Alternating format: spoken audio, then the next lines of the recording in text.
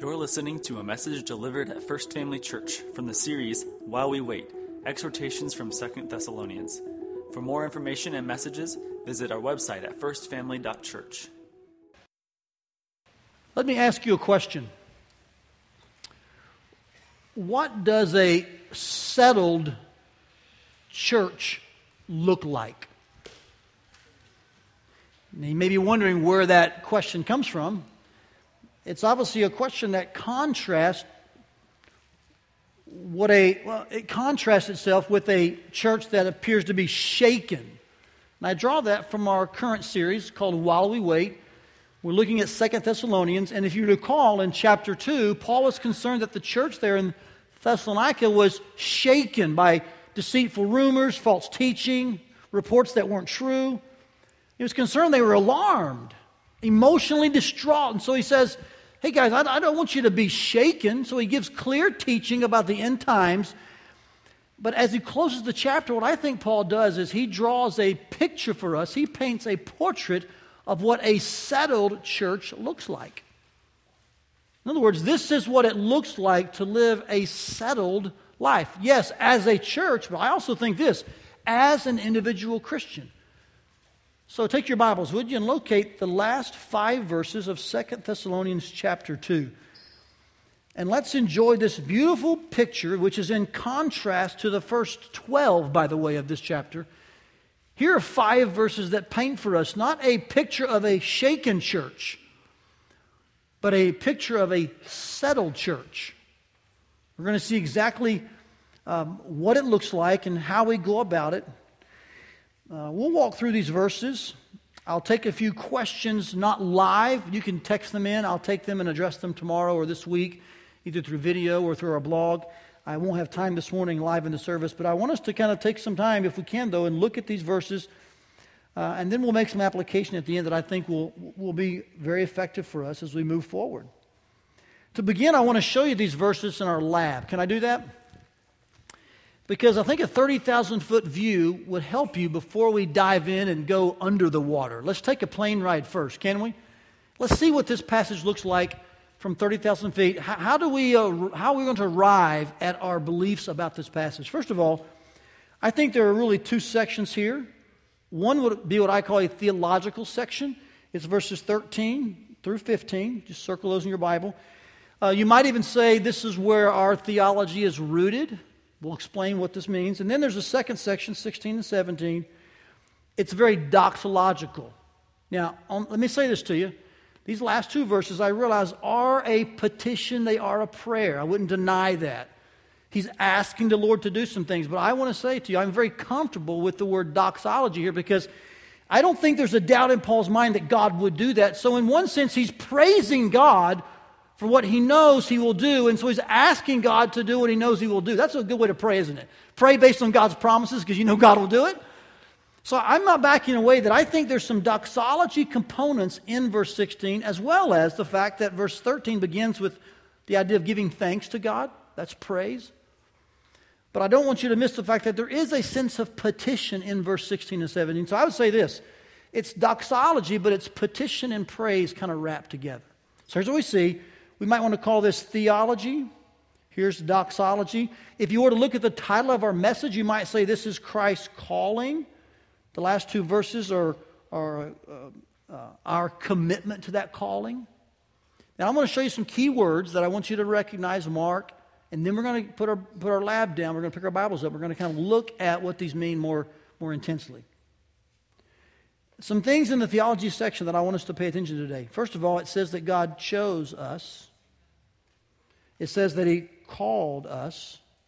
And it says that we will obtain the glory of our Lord Jesus Christ. I think these are words that speak to the past action of God. You might want to know past. The present action of God in calling us. And then the future action of God in glorifying us with Jesus. If you'll notice also, there's really only 2 imperatives in this section. It's the word stand firm and the word hold to. So in light of all that God will do, and by the way, you can see more of that even in the last 2 verses. It says He gave us eternal comfort. He loved us. He gave us And then Paul says, would you comfort their hearts and establish them in every good work and word? So here's the green count is all what God's going to do for us. And yet out of all that God does, there are two imperative verbs. Stand firm and hold to. And so, by the way, good theology needs both your hands and your feet. Amen? That's what's happening here. And we're going to see this morning that the theology in 13 through 15 results in the doxology of 16 and 17. So just keep a kind of a 30,000-foot view for a bit. Let's dive into our text now for a bit, can we? Let's just see how this plays out a little better, word for word, kind of line by line in our text. Here's the theology in verses 13 through 15. I'll read it at one time for you, then we'll kind of examine it more closely. Paul says, but we ought always to give thanks to God for you. And I think the word but there could be the word now. Either way, it's a contrasting word with what happened in the previous part of the chapter, where there were those who were perishing, there were those who were being deceived, they would be suffering eternal damnation because they didn't believe. But this is not true of these Thessalonian believers, and Paul is thankful for that. So he says, we give thanks to God for you, brothers, beloved by the Lord, because God chose you as the first fruits to be saved through sanctification by the Spirit and belief in the truth. To this He called you through our gospel, so that you may obtain the glory of our Lord Jesus Christ. So then, brothers, stand firm and hold to the traditions you were taught by us, either by our spoken word or by our letter. So what is Paul getting at in these verses that really hold a lot of theology? I think you can see in this simple outline here that what's addressed is who God is, what God did, how God did it, why God did it, and what we now do, or you could say what we now are. You see the phrase that Paul uses here, we're beloved by the Lord. So God is a God of love. The Lord is a loving Lord. And what did this loving Lord, this all-loving God, do? Well, I want to focus on these three things just for a few extra moments this morning, because I think it really constitutes the bulk of the theology in this section. It says that there's something God did in the past. It says God chose us. In this text, of course, he's speaking to the Thessalonians, so he says God chose you. And then it says there's something he did in the present. He called them, and then there's something in the future. He's going to glorify them. What's going on there? These are all aspects of God's saving work in our life. And listen very carefully. I don't need you to disconnect here. I need you to keep your engines in fifth gear, okay, overdrive. Because you're going to have some questions. You're going to have some doubts and wonderings about, man, is that really what it says? But you need to hear this good theology. Paul says here, something happened in the past. Specifically those Thessalonian believers, but I think by application, obviously, to those who believe even now. It says that God chose you. He's speaking here of the doctrine of election. That God has a people for himself. It says here that he chose them, the next phrase is, as the first fruits to be saved. Now, the first fruits is an interesting translation. I think a better rendering would be God chose you from the beginning. These same words are often translated that way in other parts. Some see this perhaps when it says the first fruits as maybe a reference to they were the first believers in that part of the world. I mean, that may be true historically, but I think textually it's speaking here of the time frame of God's choosing. And I'll show you some other verses in a minute that would kind of go along with that. But here's this idea, this concept, this doctrine that God chooses people. Election is called. Let's just talk about that for a bit, because it says here that God chose them to be saved, which means you didn't choose to be saved. Did you respond and were saved? Yes, hallelujah. But God chose you to be saved. Now let's talk about that, election, because probably right now, even in your mind, you're like, man, Todd, you're getting me kind of riled up here. Election is one of those subjects that folks can, in the church, there can be different angles and sides. Here's something I've learned over some years. That it would be heretical it would be heretical for me to deny the doctrine of election. It is clearly taught in the Bible. It's stated, it's illustrated. So the question is, what do we believe about the doctrine of election, right? Here's where I've come. I believe that the crux of the issue is on what basis does God make his choosing? And from what I've experienced and what I've learned by watching, that's where most really godly people who divide, they divide over that issue. On what basis does God make his decision? They don't deny that God chooses, that there is a people God is gathering to his name. You see that in the Scripture from beginning to end. The question is then, on what basis does God do that? I believe it is God's sovereign choice, so I would be one that would hold to unconditional election. That God in his own sovereign will and in his power and mind and by his grace, he chooses a people for himself. And he will redeem all of those people without fail. Every single one of them. So I want to make sure that you understand something here.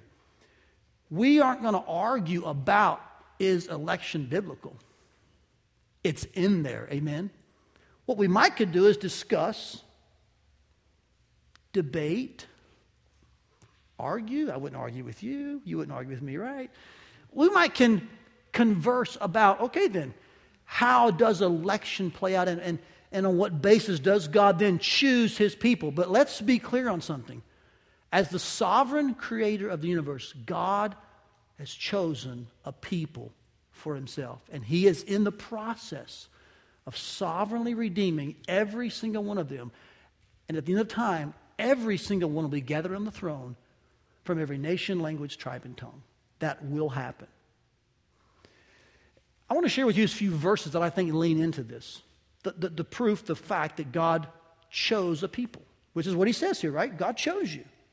Here's what Jesus said about this very doctrine, this principle. It's John 17, his high priestly prayer. Notice how Jesus affirms and gives testimony to the fact that God has a people that he is to redeem.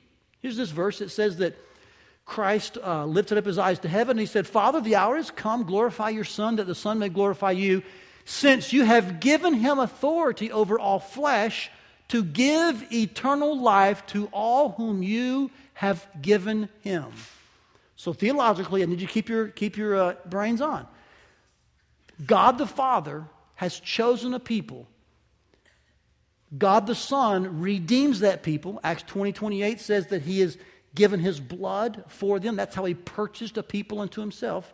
And these very people that God chose and that the Son redeemed are the ones the Holy Spirit now indwells. By the way, in our verses here in 2 Thessalonians, you find a reference to God the Father, God the Son, and God the Holy Spirit. So this is not a message on election. It's not designed to get into all the different, I'll call them rabbit trails. I just want to make sure you understand something. As a church, we believe the Bible teaches that God has chosen a people for himself and that the role of God the Son was to purchase every single one of them and redeem them for God's glory. How does that happen? He explains further how they are saved once they're chosen, so to speak. He says, through sanctification by the Spirit and belief in the truth. Now, I don't believe this is a reference to sanctification after salvation. Could it be? Possibly. Smarter minds than me can figure that out. I believe this is actually a reference to the Spirit's work of setting apart the person that God has chosen and regenerating them so that they believe the truth. Because you would never believe the truth if God did not regenerate your heart and open your eyes to do exactly that. You realize that the Bible calls repentance an actual gift? And Paul even said we should pray that God would grant repentance to those who don't believe. So how do people repent? How do they believe? The Spirit moves upon them.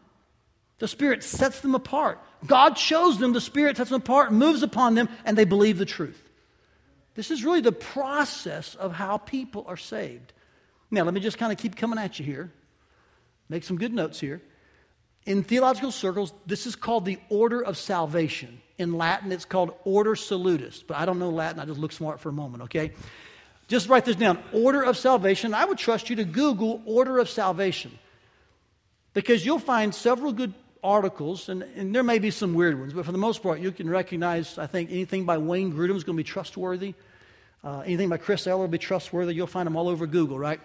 So if you see those and click them, the order of salvation really describes the 9 things that happen in the millisecond God saves someone. It begins with this idea of election, predestination. It ends with glorification. We'll cover that in a minute. I would encourage you, before you balk at some of these things, study God's Word. Read those who have spent a lot of time studying God's Word. And realize that the Bible teaches God chose a people to himself. He saves them by his Spirit and the preaching of the gospel. And when they hear that, the Spirit empowers them to believe, and they're saved. Let me show you an example of this. We know Jesus affirmed this, right? We saw Jesus actually say clearly, the hour's come for me to actually do what you've asked me to do, redeem the people you've given me. Here's this played out in the church's history. Here's Acts chapter 13. I think this is about verse 48. Look how this is a practical illustration of what we just read. When the Gentiles heard this, they began rejoicing and glorifying the word of the Lord, and as many as were appointed unto eternal life believed. So you can debate, but I don't think your issue's with me. You need to wrestle with God. If you think that God has not chosen a people unto himself, I think you should take that with God, because the scriptures seem pretty clear.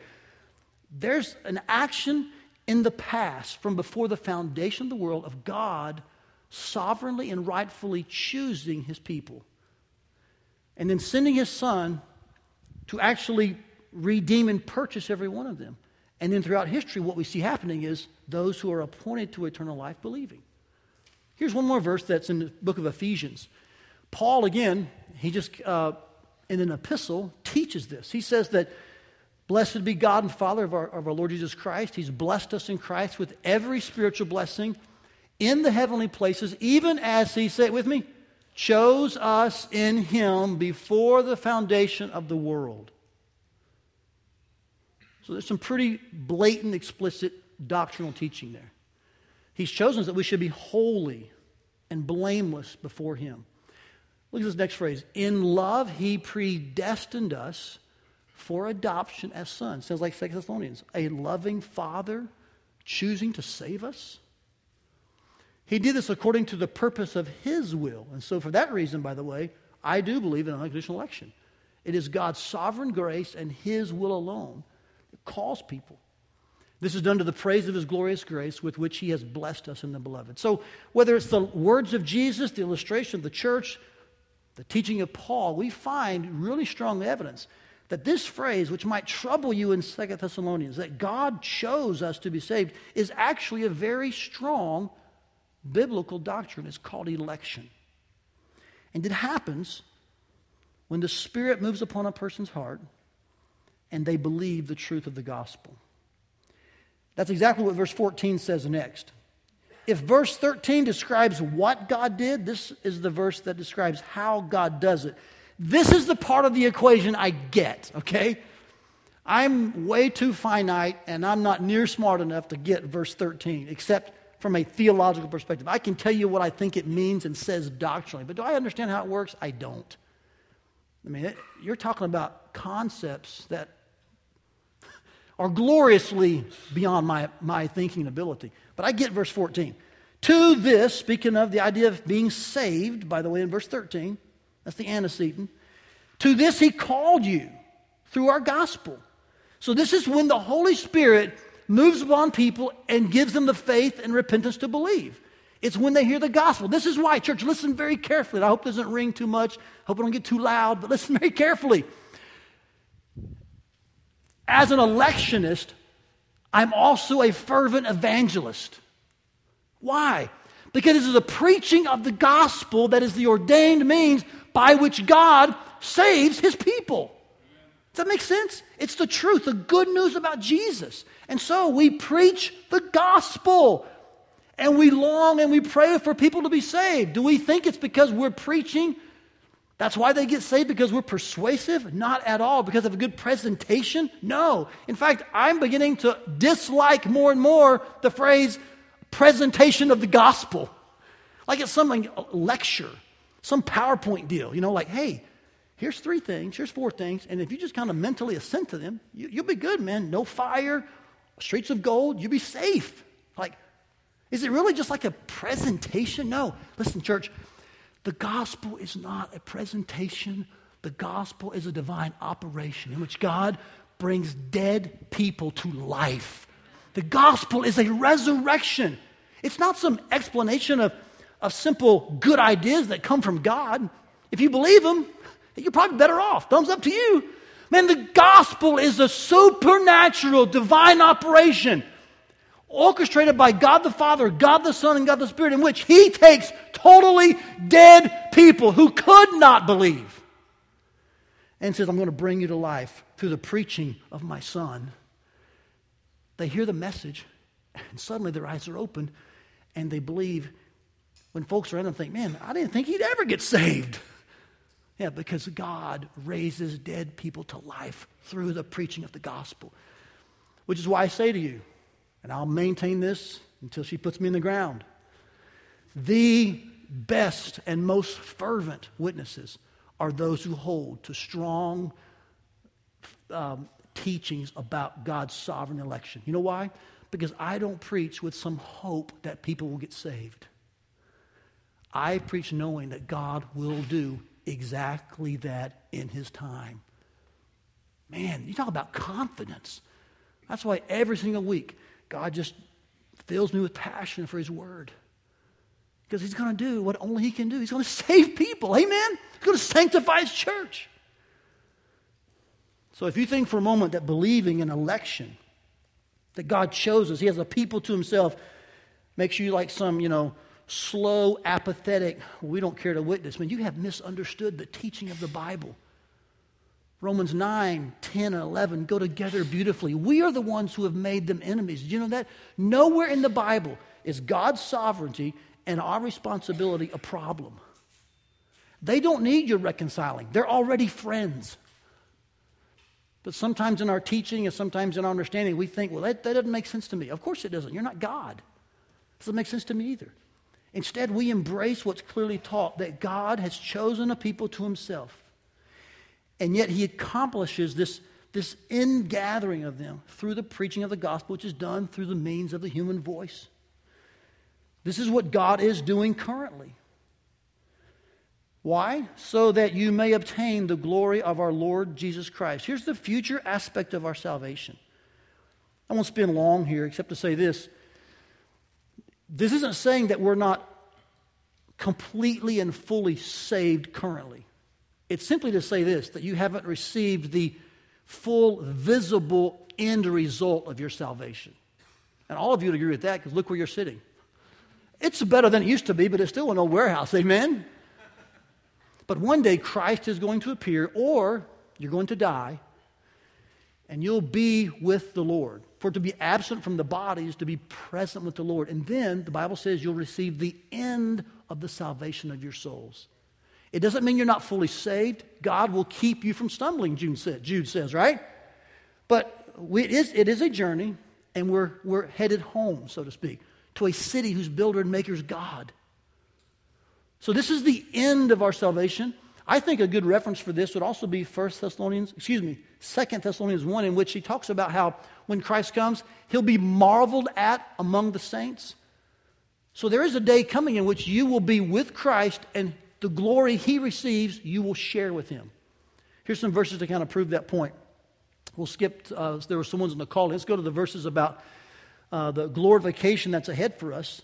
Here's Romans chapter 8, I think it's verses 16 to 17. That the Spirit Himself bears witness with our spirit that we are children of God, and if we're children, then heirs, and if we're heirs of God, then we're fellow heirs with Christ. In other words, we will share with Him what? We'll share His glory with Him, provided we suffer with Him. And I would not be too quick to take one of those without the other. Americans love the glory part. But Paul says here, provided you suffer with him. And if you confess him before men, he'll confess you before his Father. So there's a sense in which God's going to glorify Jesus, and we'll share in that. Here's Romans 8, verses 29 and 30. Notice how in this verse, or this set of verses, not only does he talk about the glory that we'll share, but he mentions several of these very same concepts that he listed here in 2 Thessalonians. Watch these two verses. For those whom he foreknew, he also predestined to be conformed to the image of his Son, in order that he might be the firstborn among many brothers. And those whom he predestined, he also called. Catch that? And those whom he called, he what? Also justified. And those whom he justified, he also what? Here is your life in a nutshell. God chose you. God called you. There's a lot to say about each of these. I'm just giving you the nut graph of it. Then God's sanctifying you, and God will one day glorify you. Now watch this, church. If you see that happening, wouldn't you say what Paul said? Man, we ought to always give thanks to God for you. Why? Because you're not under the eternal condemnation or the ones perishing in destruction. Instead, man, God chose you. God has called you to be saved, and one day God's going to glorify you. Wow, we give thanks to God for you. Amen? Who wouldn't give thanks to God when they're watching that play out in their church? I could think of, there's so many of you that I could say, this is just like your story. And I hesitate to mention names, but one that came to mind this week, I just think about Brad's story. Brad Miller, one of our elders. Lost, an adult, working a job, seeking to be a millionaire by the time he was 30. And just his life was just going the wrong direction. Ended up in jail, some alcohol issues. And while he was in jail, God began to convict his heart. The Holy Spirit began to set Brad apart and work him over. He picked up a Bible. So I wonder what this book says about my life right now. Was interested, was curious, was thirsty. He read another book while he was in jail. He got out of jail. He began to seek someone out who knew about Christianity. That person invited him to a Promise Keepers conference, and while he was there, he heard the gospel for the very first time. And the power of the Spirit moved upon Brad. And Brad said, I believe Jesus Christ will save me. And he trusted Christ. Now, did Brad get saved at that moment? I don't know. Did Brad get saved a few weeks earlier in the jail? I don't know. We could debate that. I think Brad kind of pinpoints that Promise Keepers conference as the time he got saved. But when did God say, Brad, now's the time I'm going to draw you to myself and show you that I've chosen you. I'm going to call you. One day I'll glorify you. And that whole thing, it was clear. Brad wasn't chasing after God. Amen? But God showed up and brought Brad all the way to himself.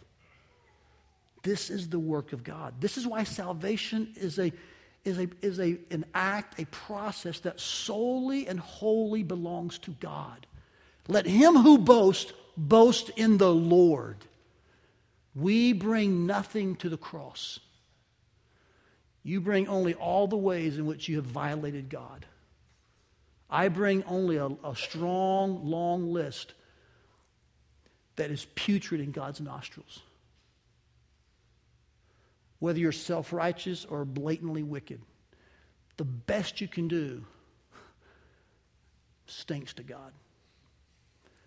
So what do? We fall on the mercy and grace of God in the face of Jesus Christ. And then God reveals, I've chosen you. I've called you. You heard the gospel, you believed, I'll glorify you. And suddenly we give thanks to God for his miraculous work in our lives. One more story just to kind of accent the point that God owns every bit of salvation. I was just reading this past week a letter from our president of the International Mission Board.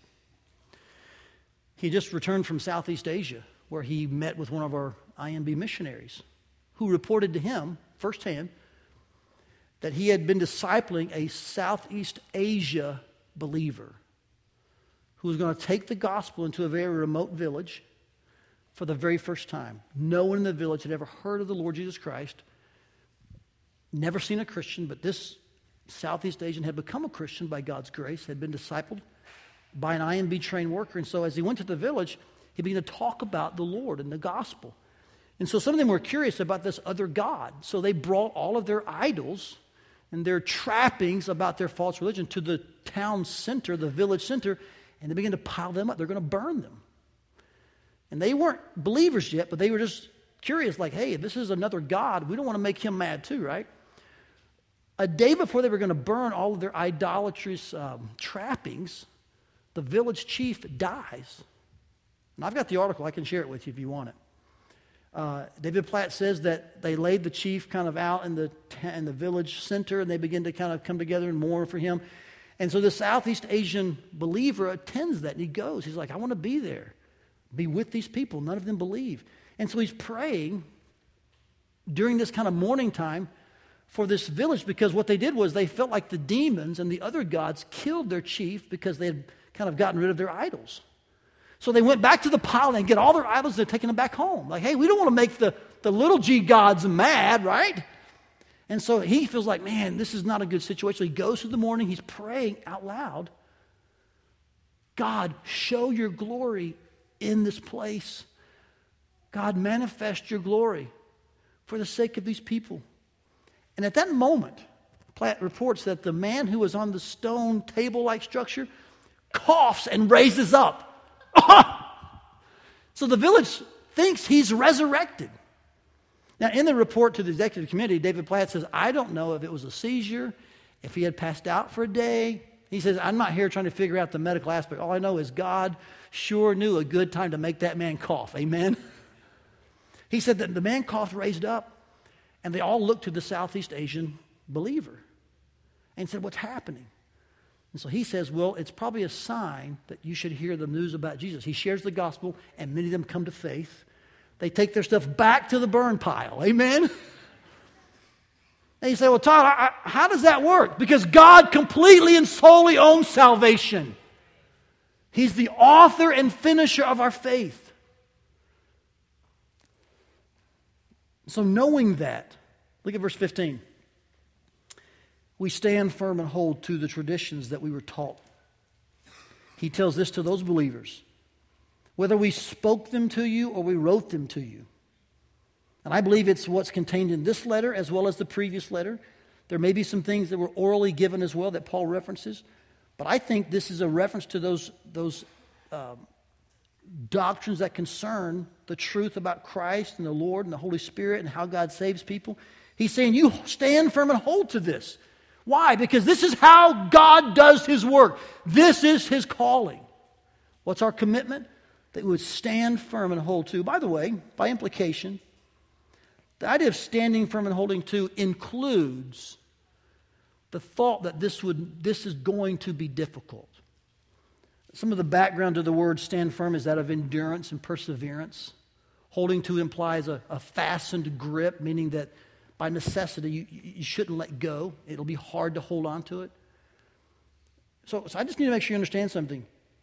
There will be consequences to your exclusive understanding of the gospel and the way in which God saves people. But don't you dare let go. Please don't move. Stand firm and hold to. Amen, church? I believe you will. I'm confident you will. So upon this theology, Paul then says in verses 16 and 17, now may our Lord Jesus Christ himself and God our Father, who loved us and gave us eternal comfort and good hope through grace, may he comfort your hearts and establish them. And by the way, why wouldn't God do that if he did what he said in 13 through 15? Amen? If he has chosen you, if he's called you, if he's going to save you to obtain the glory of Christ, guess what? He will definitely comfort you and establish you. Some thoughts about these last two verses just briefly. Notice how they are similar in some way to verses 13 through 15. In fact, I'll show you just a quick picture of the thoughts in these two verses. Again, we'll see something about who God is. We see some things about what He's done. We see some things about how He did it. And we see some things about what that does to us, either who we are or what we do. It's kind of interesting, isn't it? I don't want to say it's a repeat, but Paul here is in one sense giving us theology, and then he's giving us the same thing in doxology form. Verse 16 would speak to us of the source of everything that God does. It's Himself, it's the Lord Jesus Christ. Then it says He loved us and gave us eternal comfort and good hope. This comfort is the word used for the Holy Spirit, and it's meant here as everlasting consolation. It won't run out. The idea of good hope is a cultural word, by the way. It's like if I were to say to Jim over here, Jim, you're going to have a good afterlife. He would know what I mean. The phrase good hope here was actually a very cultural word. I think Paul here is saying to the Thessalonians, I know how your culture speaks. I know the words they use. And by the way, you've got good hope. But what it says here, you've got it through grace. And by the way, if you want to know what grace is everything talked about in 13 through 15 that God, listen church, listen. Grace is that God would choose you, call you, and save you, though you've done nothing to deserve any of that.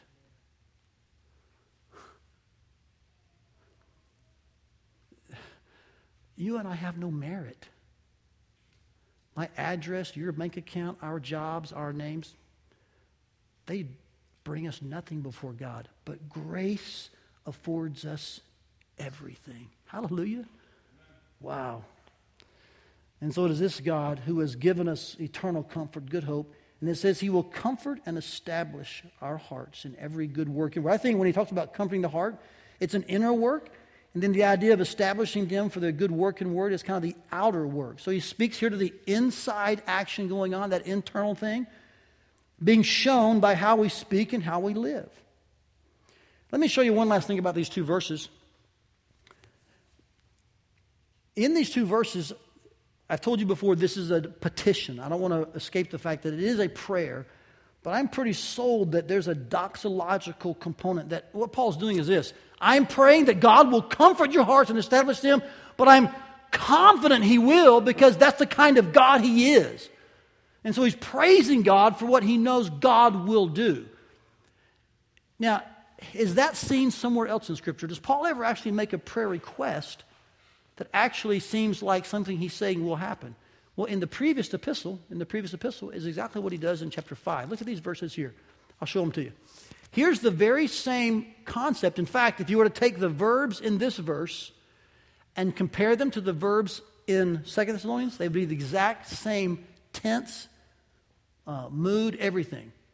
It's called the optative mode. It just simply means that it's not an imperative. But yet, these words are in the same as the verbs in this chapter. And notice what this says about Christ's work, about God's work.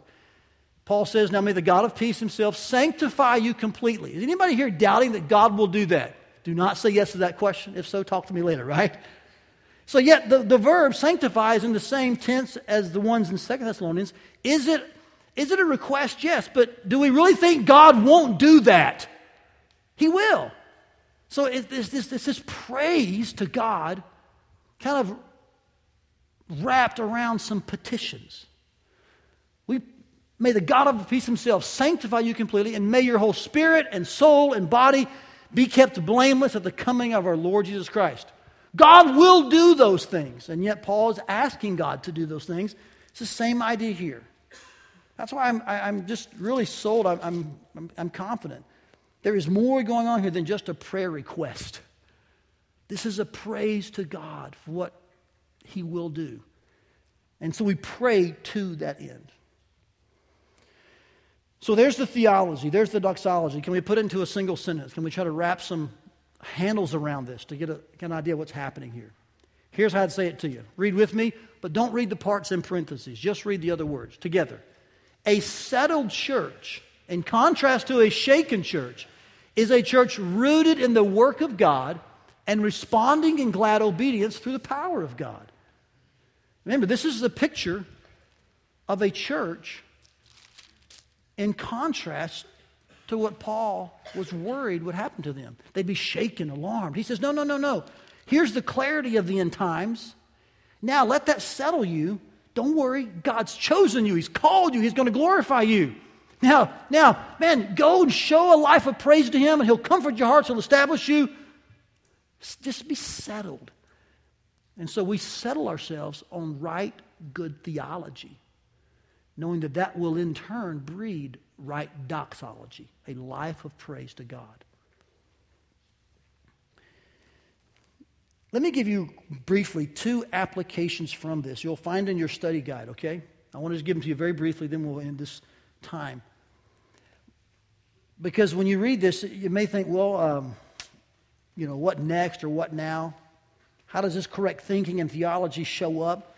I would just say to you 2 things. Embrace learning doctrine deep down. Number 2, enjoy watching doctrine show up. I'll say them again to you. They're in your study guide. You can reference them there. But embrace learning doctrine deep down. And then enjoy watching doctrine show up. Now, let me just lean on the men here for a minute. You ready? Guys, if you're not sure that you buy all this, if you're thinking, Todd, you said things I'm not sure I agree with. I'm not sure I understand even these concepts of election and before the foundation of the world and how the Holy Spirit regenerates people, and then their eyes are open because they're regenerated. They can then believe the truth when it's presented. And it's, Todd, can I just encourage you? Get with a man who may be a little further down the road. Let's get some good books. Go by the church library. Make sure you're in a small group. And men, learn your doctrine.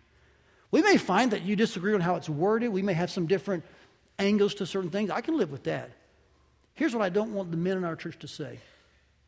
Well, that's my wife's job.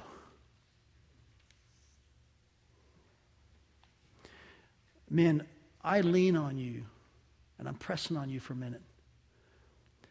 Dig into God's Word. Learn doctrine. Your family will benefit greatly. Talk about it at dinner. Mention it when you pray. Ask your kids really tough questions and let them answer. Even if they're out in left field, just let them answer and talk to you. That's how we learn. But know what you believe and lead your family well. I've heard dads say this before. Well, my kids have got to own their own faith. I would agree with that to a degree. Do you know that? I agree with that to a degree. Here's where I don't agree. I don't think it's wise or even responsible to say, hey, kid, yeah, own your own faith, and so take your pick from all these that I don't even understand. Man, I would make sure I knew what I believed and taught it. And do they need to own it? Yes, but I don't want to give my kid an empty plate to own. It's like, here's a full plate of everything we believe and what we hold to. Here's how I've lived it out. Here's how I've taught it to you. Yeah, you got to own it. But man, hey, dads, man, fill that plate up well. Amen? So I want to encourage the dads here. If you're just not sure you kind of get all this, don't leave and say, well, she'll get it. I want to challenge you. Embrace learning doctrine deep down. Our library's got lots of really good books on these subjects. A good one that I'd recommend is called Chosen for Life. I've got it down front here. It's by Sam Storms. He's one of my favorite authors. He will walk you through the issue and doctrine of election in a way that I think is really good. He talks about the different objections, the different counterpoints. It's a good book. I have others I can recommend on other issues. I'm just saying this to you. Embrace learning doctrine deep down. Here's why. So that when doctrine shows up in someone's life, you can recognize it and glorify God. All right? We can praise together when God does His work in the lives of people. One last counterintuitive observation, then we'll be done. Because this picture we've shown of a settled church, we could all say, amen! We'd all like this. But here's the odd reality. You don't know you're settled until Satan tries to shake you. Now, that doesn't mean that you should doubt God's work in your life. And can you believe that you're settled? And yes, you can. But let's just be really pragmatically frank here. It's in the trials that you find out what you're made of. Could somebody say amen to that? It's when your back's against the wall and you're cornered that you suddenly find out, do I really believe this? And you've had your days in which you stared out your living room window and you wondered, man, how did this go south so quickly? How did I get in this mess? What happened here? I thought you said this, God, and I thought you were in control. And you ever had those moments? Sure you have. At different levels. But there's that place in your home or your life you go to and when you're like, man, what is going on here? Can I say to you this? By experience and by God's word, it is not what you think or feel at those moments that will settle you. It is what you know. And what do you know? It's your theology that undergirds and settles your heart in the moments when you feel like, wow, is any of this even true? What happened here? So that's why I say to you guys, I don't know if you really know you're settled until Satan tries to shake you. You're a fool if you wait till that day to get settled. Instead, man, let's thank God for all the ways he works in us, and let's praise him for his incredible sovereign activity on our behalf. So that when we are shaken, we will stay settled. This is exactly what the Day family found out a year ago this weekend. They come to the 8:30 service, so they're not here right now. They sat right over here this morning. But it was a year ago this weekend that their son Ryan was killed. I think he was 20, 21-ish, in that range. Just out four-wheeling. He crashes. Just horrific situation. But Jace is holding his son. And his son dies in his arms. We were seeing some partners in Jamaica. Our staff did a tremendously beautiful job here of handling that. We get back, the funeral, go to Texas with them. And the story, you probably watched it unfold. When Satan tries to shake you, that's when you find out if you're settled. In the last year, I've had a number of good talks with Jace. In one of those talks, he said, Todd, I never knew what I believed was so true and held me so deeply until this occurred. And I'll be honest with you, I don't know what they're going through, but he talks about, questions and,